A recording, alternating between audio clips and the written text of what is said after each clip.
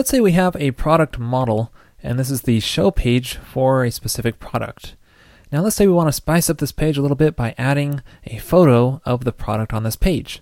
So when we edit our product in our form, we want a button here where we can upload a file, an image as an attachment to this product.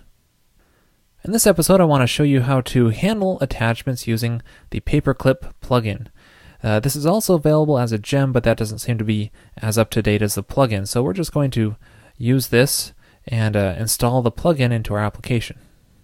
So just the simple script plugin install, and then just the URL to our Paperclip plugin.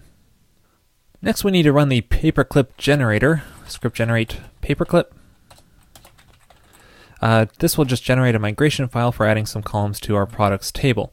So the way this works is you just pass the name of the model you want to add attachments to, so called product, and then whatever you want the attachment to be called. So in this case, we'll call it photo,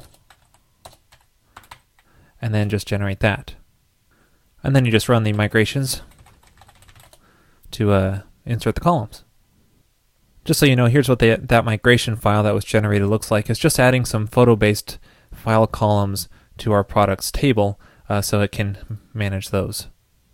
The next step is to add a simple line inside of our product model called has attached file, then the name of the attachment which you specified in the migration, or the generator, which is just called photo. So this adds an attachment and a lot of methods related to it to our product model. Now inside of our product form, we can add the button for adding the file attachment. So let's just call it file field, and then it's called photo. That's the name of our attachment for our product. Now we also have to specify some HTML options in here for the multi-part. Set it to true. Otherwise, this form won't accept file attachments. Now when we go to our form again and reload, there it is, there's a file button. So now let's try uploading a photo. Select a picture,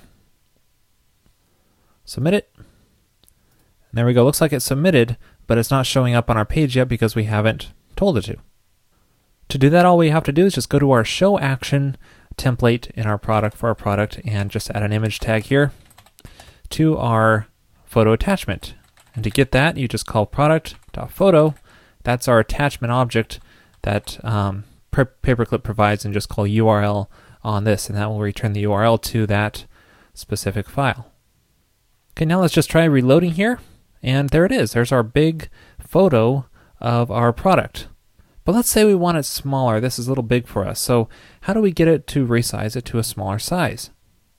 Well, if we take a look back in our model, we can see the hasAttachedFile method has a lot of options on it, and one of them is called styles, and this will allow us to specify different sizes for our image. So we can make a small version if we want, and make that 150 pixels by 150 pixels in size, and adding this little less than sign will tell it to keep the proportions as it resizes it so it doesn't distort the image to that specific size. Now to get this part to work, you have to have ImageMagick installed, because that's what Paperclip uses to handle the resizing of the image. The rest of Paperclip doesn't really require ImageMagick, so it will still work without it. Now in order to display the smaller version of the image, you just need to pass the name of the style, called small in this case, as a parameter to the URL method. And this will return the URL to that specific styled version, the resized smaller version of that image. Now if we go back to our product show page and try to reload here, this won't work. We get a broken image, and that's because this was a previously existing image and it doesn't resize those. The resizing happens when you actually save the attachment. So we'll need to go back and edit and add this file attachment again here. And there we go. There's the small version of our attached photo. Now if we take a look at the source of this page, we can see where Paperclip is storing the attachment. It's under Photos, 1, which is the product ID number, small, which is the style, and then the name of the photo. So this is great, but sometimes you might want to change where the file is stored. For example, I like to put this under an assets directory, which is shared across all releases of my application. So that way when I redeploy the app, I don't lose all the attachments that were added before in the last deployment. So how do you do that under Paperclip? Well, going back to our model, there's a couple different options we need to pass here to accomplish this. One is called URL and one is called path. It's a little bit confusing, but you actually need to change both of these. The URL option is basically the URL to the image that from the client that the client sees, so from the public directory basically. And the path is the actual location of the image on the file system, so the full file path. Now these values here are the defaults that come with Paperclip. And as you can see, there's some placeholders in the path name. So attachment is photos in this case, ID is the product ID number, style is small, let's say, and base name and extension. So that's the current path that Paperclip is using, but we want to change that. So how do we do that? Well, we'll need to change both of these, but let's start at the URL. We want it under the assets directory, under products, and then we could just have it ID style and so on. So let's say we want it to look like this. Well, we need to change this in both our URL and the path option. And there we go. Now it will store our products images in this new directory path. And if you followed the previous episode where I symlinked the assets directory, that means that the file attachments will stay the same for every single release of the application when you redeploy it. So you won't lose attachments that way.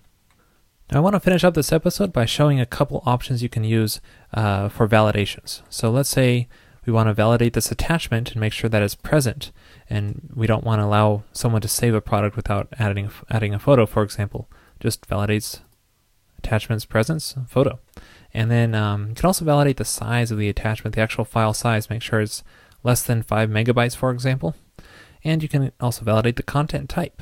So if you want to make sure this photo is an actual image, let's say JPEG or PNG, you could just restrict the content type here. Now if you're doing this, be careful with Internet Explorer because it does pass some odd content types. Just something to watch out for. Anyway, that's it for this episode. I hope you found it useful, and I'll see you next week.